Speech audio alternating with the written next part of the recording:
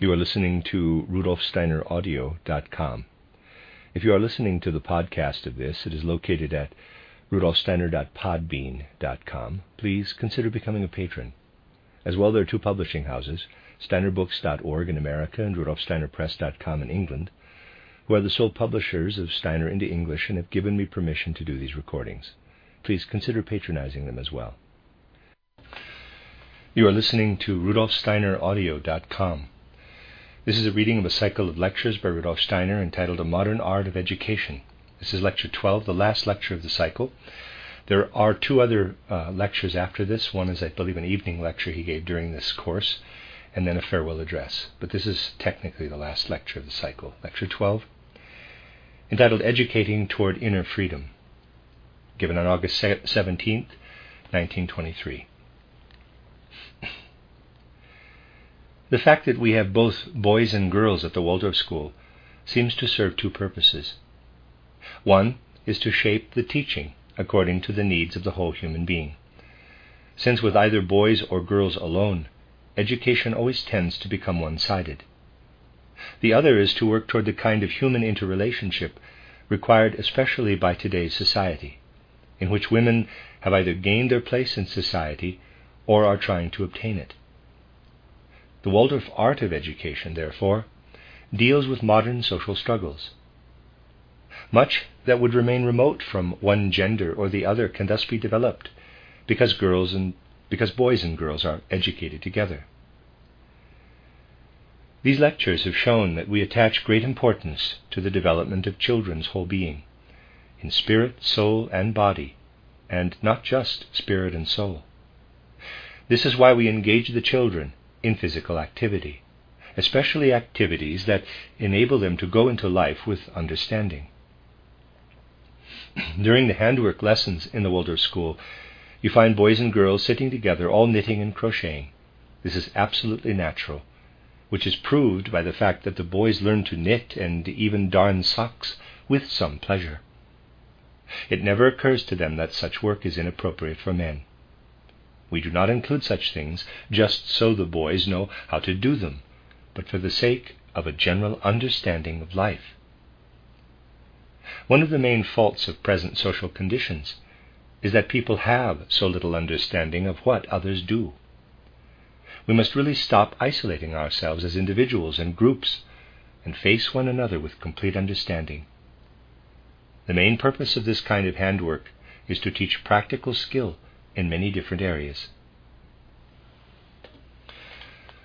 Though it may seem inconceivable, in my opinion, no one can be a real philosopher who is unable to darn socks or mend one's clothes when needed.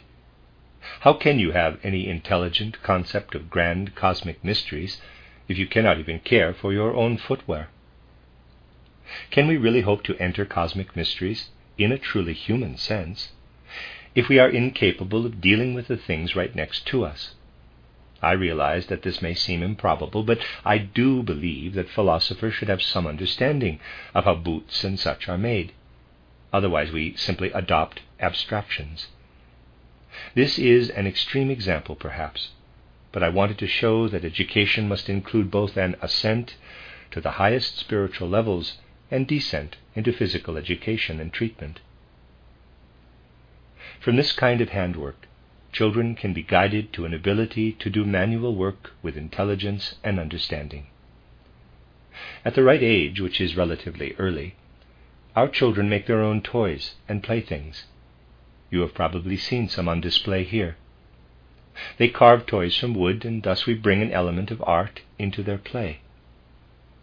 To lead play gradually into the creation of artistic forms, and then to the practical work, as just described, is completely in keeping with the needs of human nature. It is absorbing to find that the children's artistic sculptural activity turns naturally into making toys. Again, we lead from art as such into art as an aspect of industry.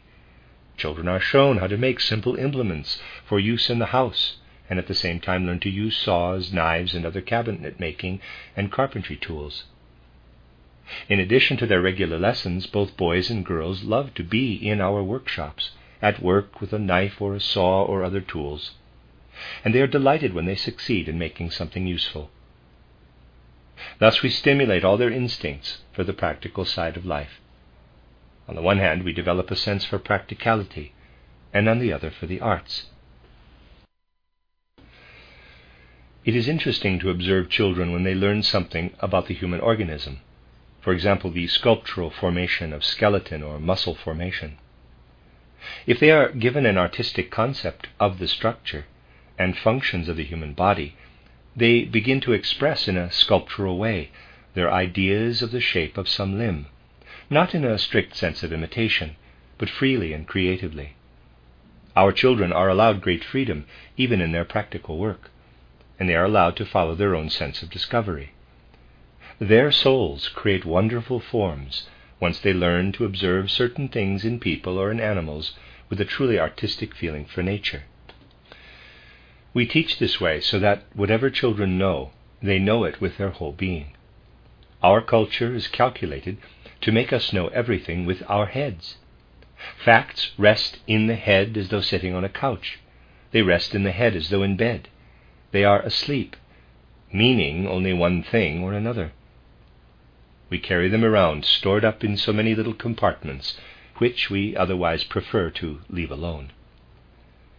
In the Waldorf school, the children do not merely, in quotes, have an idea in their heads. They feel the idea, since it flows into their whole life of feeling. Their souls live in the sense of the idea, which is not merely a concept, but becomes a shaped form. The whole complex of ideas eventually becomes the human form, and finally passes into their volition. Children learn to transform what they think into action.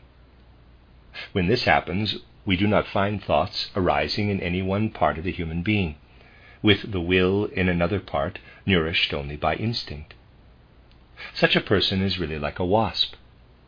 There are wasps that have a head, then a long stalk, and below this the rest of the body. Outwardly it symbolizes not the modern human physical nature, but the nature of soul and spirit. One has a head, then a long stalk, and one's volition is an appendage to this. From the spiritual point of view, people today present a strange appearance.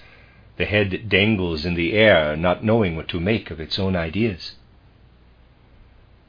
This can be rectified by continually helping children to permeate their faculties of knowledge with feeling and volition. Modern systems of education have known for a long time that teaching has veered into one-sided intellectualism, that the head dangles in the air, and that a beginning must be made on the other side to develop practical skill and dexterity. But this does not really unite the two elements. Such a union is impossible unless knowledge of itself goes into practical skill, which is also permeated with the quality of thinking and inner understanding of the soul and spiritual participation. Based on these principles, we can bridge the gap to moral and religious education.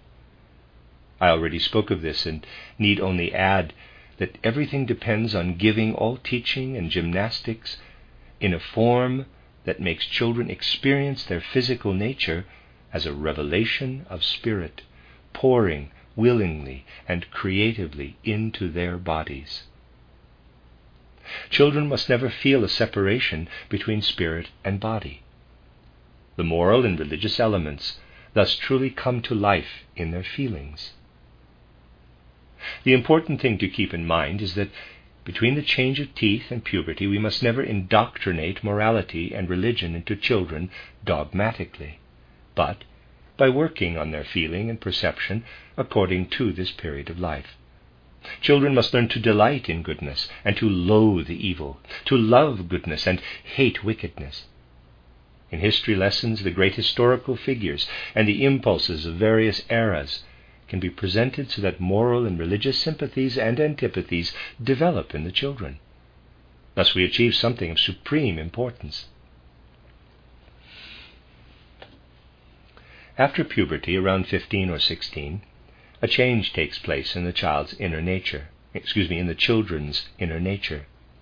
leading them from dependence on authority to their own sense of freedom, and hence to the faculty of independent discernment and understanding.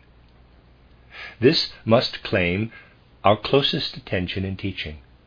If we have awakened in children before puberty a feeling for good and evil and for what is divine or not, these feelings will arise from their own inner being afterward.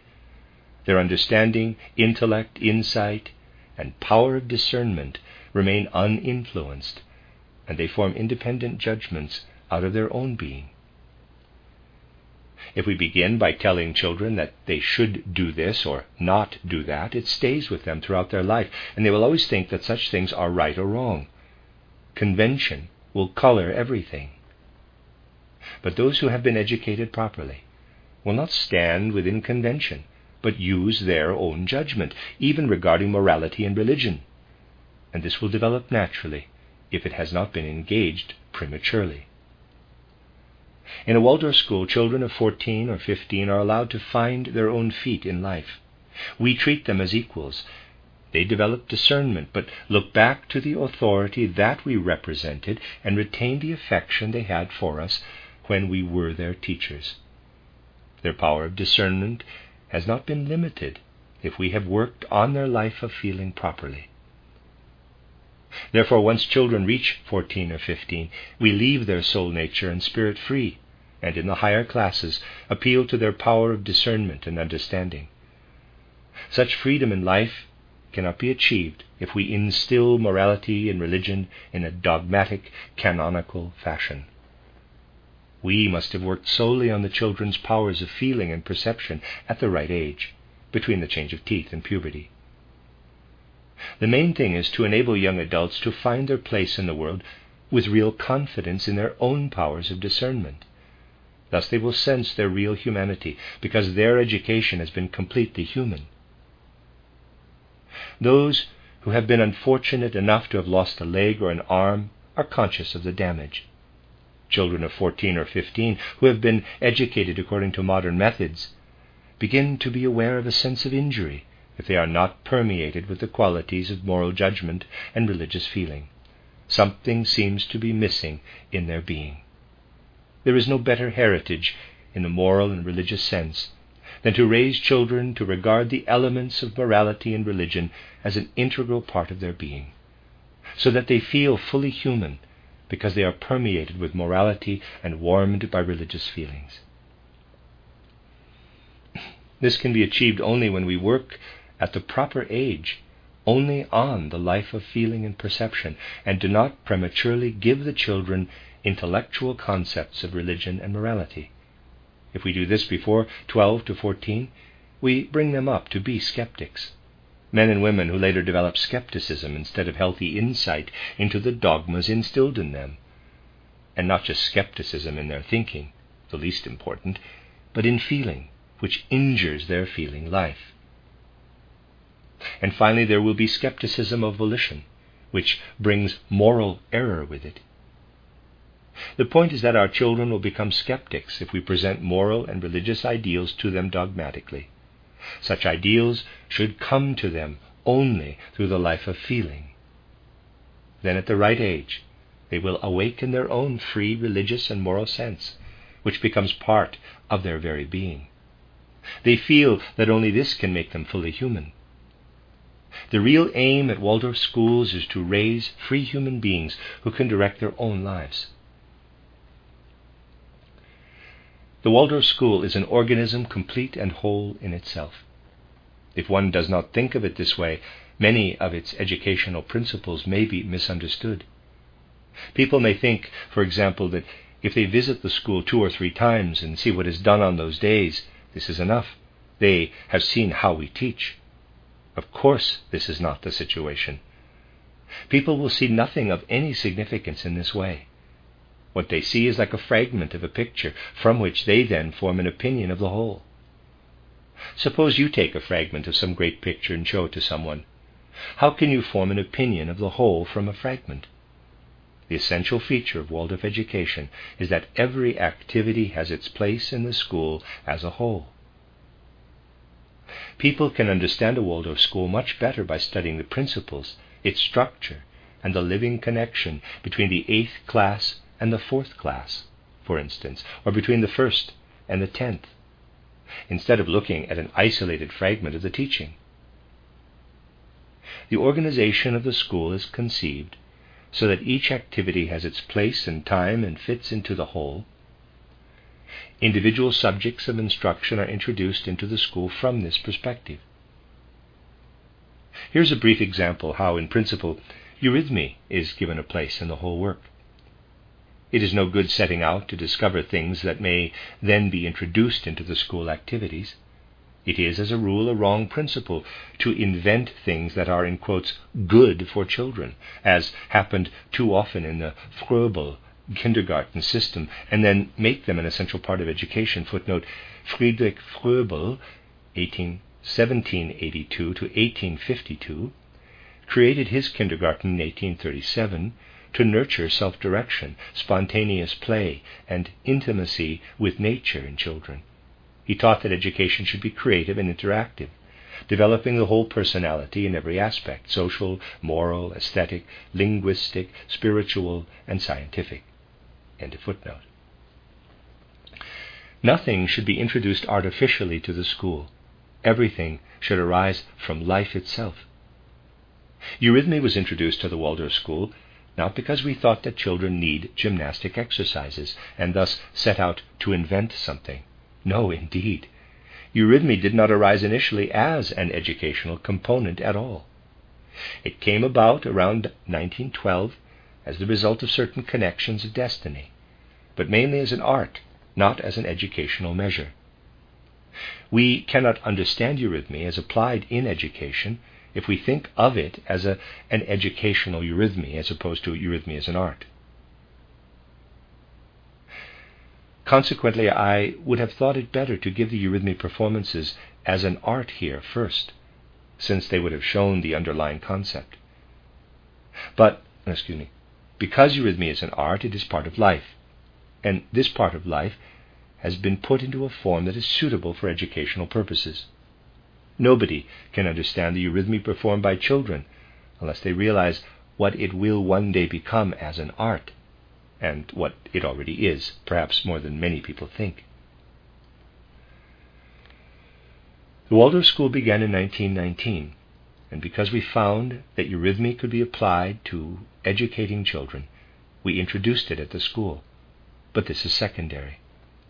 This connection should be realized in everything else if we would understand the Waldorf School in relation to life.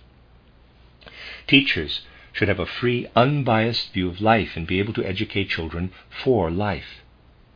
The more intimately teachers are connected with the life around them, the better it is for the school. Narrow-minded teachers who know nothing of life except the school itself can do little to develop the full humanity of their students. It is not a matter of a special method of teaching painting, for instance. If we want them to learn to paint, the principles of teaching should be drawn from the living art of painting, not from methods that had been invented especially for the purpose of education. The element of true art must be introduced into schools, not an intellectual substitute.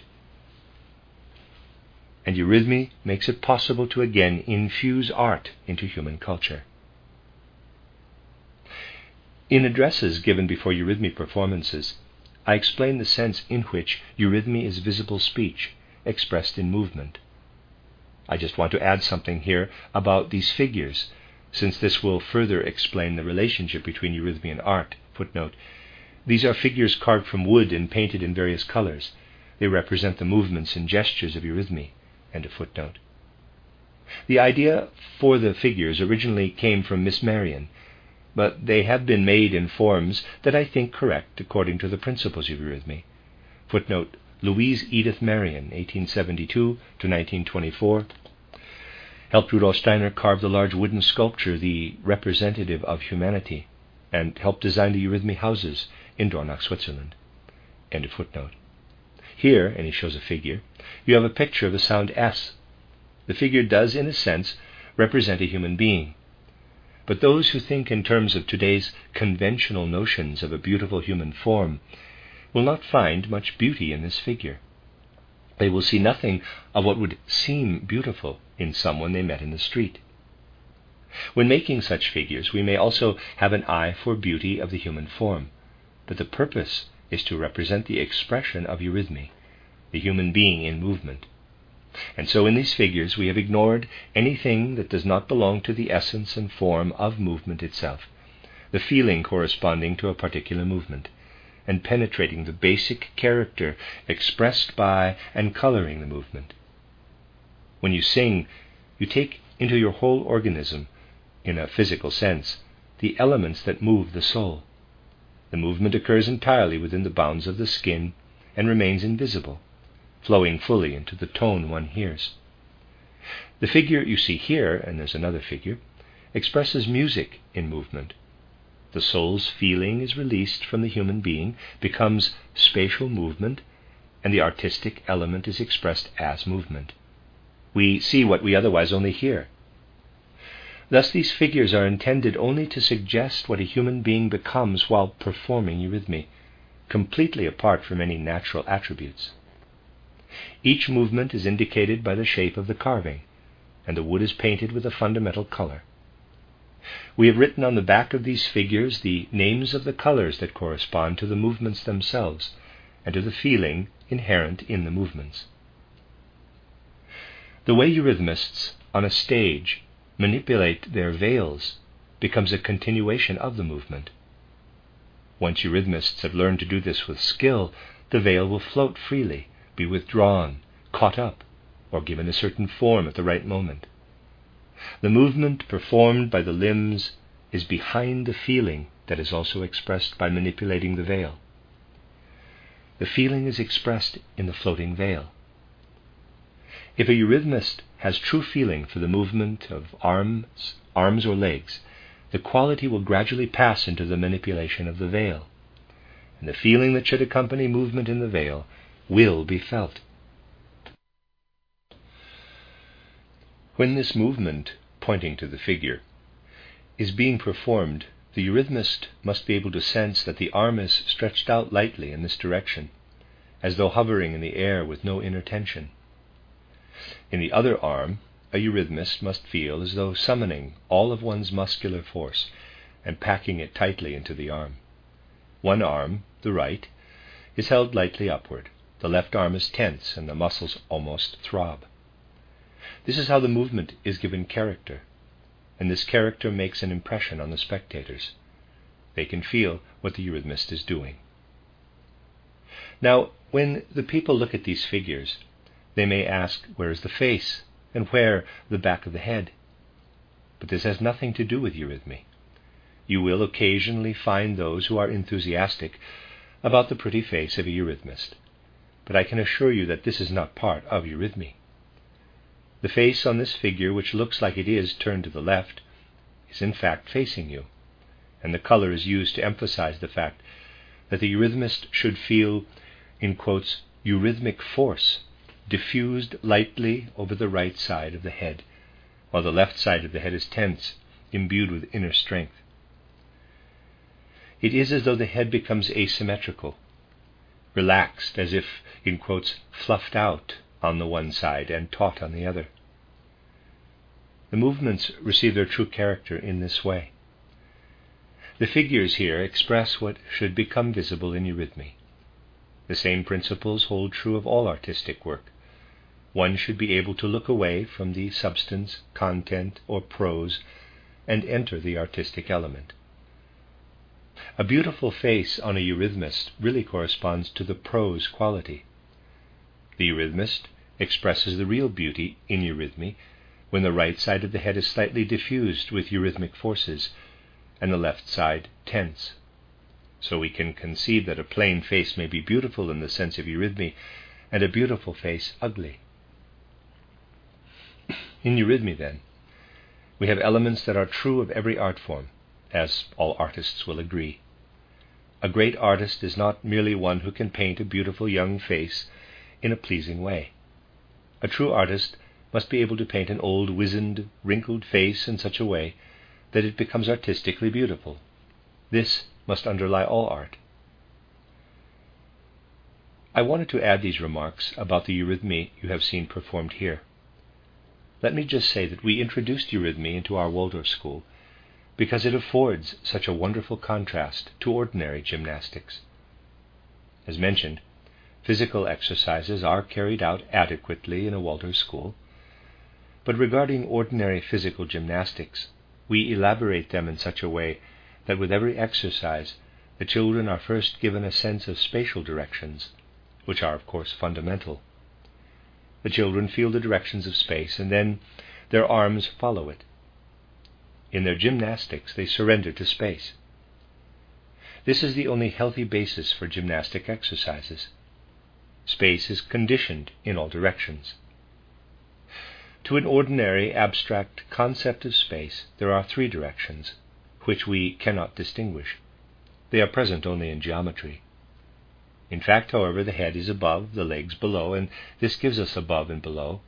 Then we have right and left. We live in this direction of space when we stretch out our arms. The point is not to find some absolute direction. Of course, we can turn this way or that. Then we have a forward and backward direction, front and back. All other directions of space are oriented in relation to these. If we understand space in this way, we can discover truly healthy movements for gymnastics, in which a person surrenders to the laws of space. In eurythmy, the nature of a movement is determined by the human organism, and we can ask what the soul experiences in one movement or another. This is the principle behind the eurythmy movements for various sounds. What happens as one's forces flow into the limbs? In ordinary gymnastic exercises, we lend ourselves to space. In eurythmy, we move in a way that expresses our being, according to the laws of our organism. The essence of eurythmy is to allow the inner to be expressed outwardly as movement. The essence of gymnastics is to fill the outer with the human being, so that one unites with the outer world. To educate the whole human being, we can thus derive gymnastics from the polar opposite of eurythmy, in which the movements arise entirely from one's inner being. In any case, however, even when applied to education, the element of eurythmy itself must be derived from a true grasp of its artistic principles. In my opinion, the best gymnastic teachers have learned from art. The impulses behind the gymnastics of Greek schools and the Olympic Games were derived from art. And if the consequences of what I have said are fully realized, and all schoolwork is based primarily upon the element of art, we will also apply what I have described through the example of eurythmy to other areas of life and activity. We will not try to invent something for teaching, but imbue the school with real life. And then out of the school, life will grow within society. I have said that a school should be an organization in which each individual feature is an integral part of the whole. The threads of all the various activities necessary to the whole life of the Waldorf school are drawn together in the frequent teachers' meetings. Over the year, I myself am present at the majority of these meetings. Footnote: for a record of these meetings, see title Faculty Meetings with Rudolf Steiner, 2 volumes, Anthroposophic Press, 1998, end of footnote. They are not held merely to prepare school reports, discuss administrative details, or talk about the punishments to be used when rules are broken. These meetings are really a living higher education, since the College of Teachers is a kind of permanent training academy. This is because the teachers, every practical experience in school becomes part of their own education. Teachers will always find something new for themselves and for the College of Teachers if they educate themselves through their teaching, gaining a profound psychological insight into the practical side of education on the one hand, and on the other, insights into the children's qualities, characters, and temperaments. All the experiences and knowledge acquired from the teaching are pooled at these meetings. Thus, in spirit and soul, the College of Teachers becomes a whole, in which each member knows what the others are doing, what experience has taught them, and what progress they have made as the result of their work in the classroom with the children. In effect, the College of Teachers becomes a central organ from which the whole life of practical teaching flows, helping teachers to maintain their freshness and vitality. Perhaps the best effect of all is that the meetings enable teachers to maintain their inner vitality instead of growing old in soul and spirit. It must be the teacher's constant aim to maintain a youthful freshness of soul and spirit. But this cannot be done unless real life flows through a central organ, just as human blood flows into and out of the heart. This is concentrated as a system of soul and spirit forces in the life that teachers work for in their meetings at the Waldorf School. Those meetings are held each week, and as I said, sometimes I am present. Now I want to mention something that seems trivial, but is important. As I said, we have boys and girls together in our classes. It naturally happens that in some classes girls are in the majority, in others the boys, and there are others in which the numbers are equal. A rationalist may visit these classes and spout all sorts of intellectual opinions, which nevertheless usually fail to hit the nail on the head regarding real life. If we teach in a class in which girls are in the majority, matters are not at all the same as in those classes where the number of boys and girls is the same, or where boys are in the majority. The classes are not given their individual character according to what the boys and girls do together, perhaps also the silly things they do together, but by intangible elements that wholly escape external intellectual observation. Very interesting things come to light when we study this intangible life in the class. Of course, the teachers must not enter their classes and, stepping back with folded arms, study their students.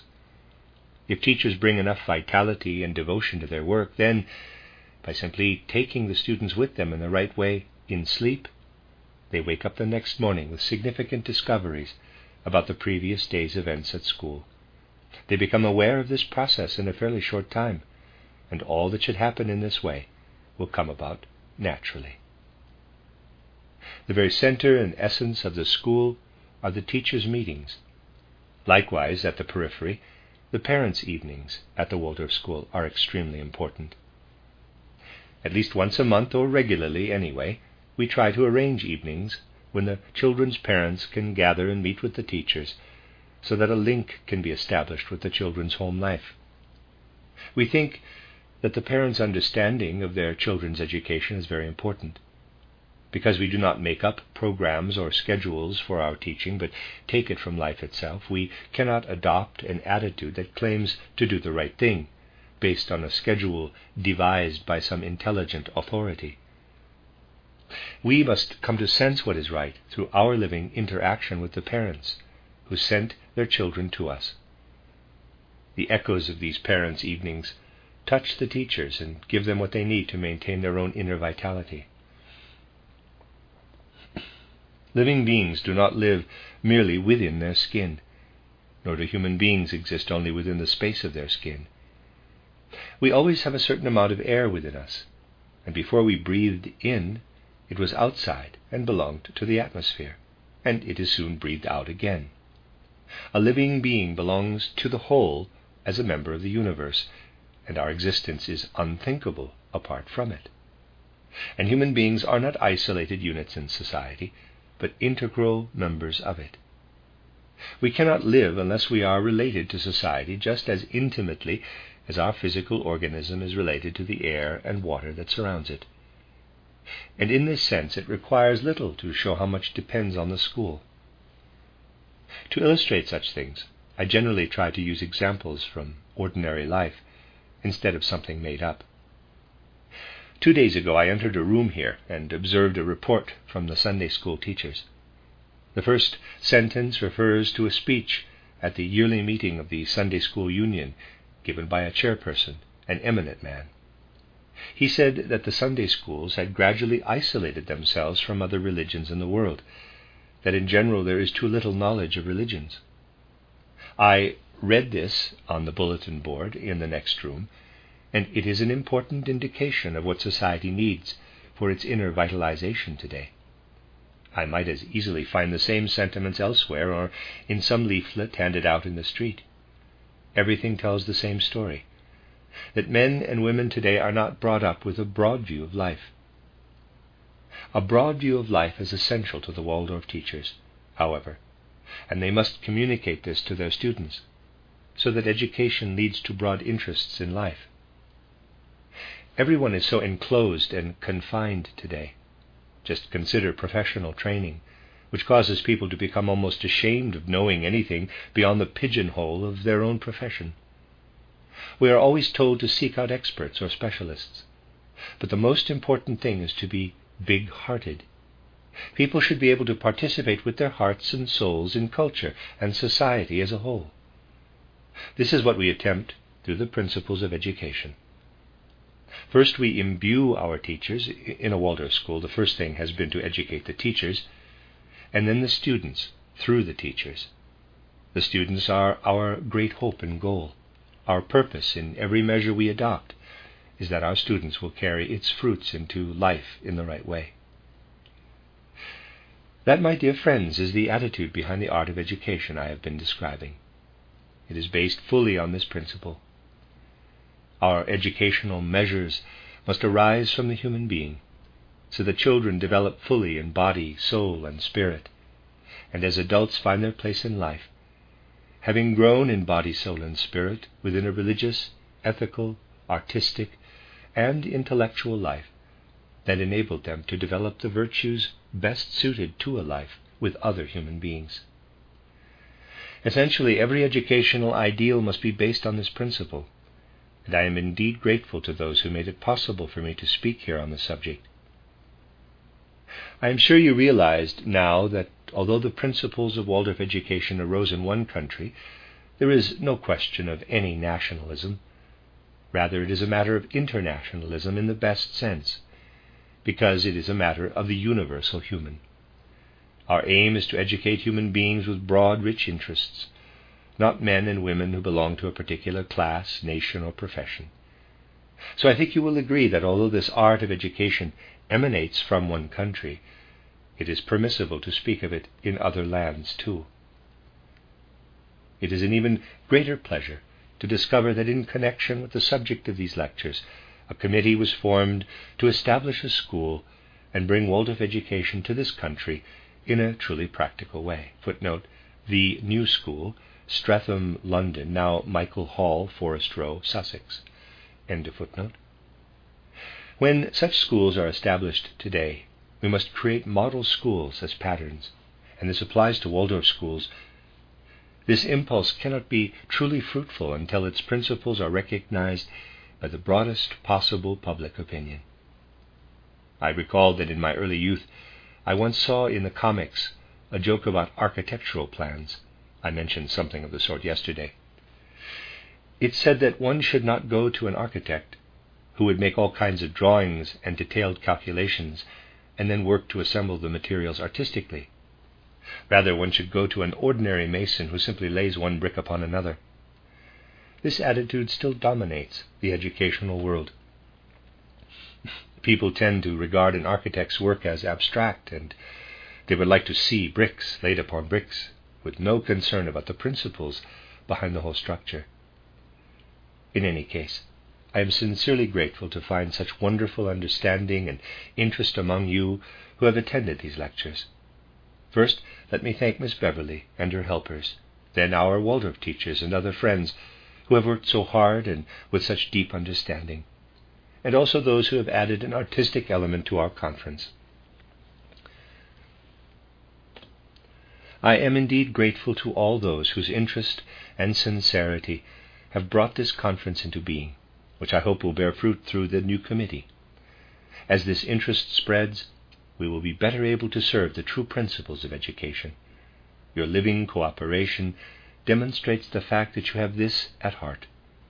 I have given these lectures not only from the intellect, but also from a profound interest in the principles of true education.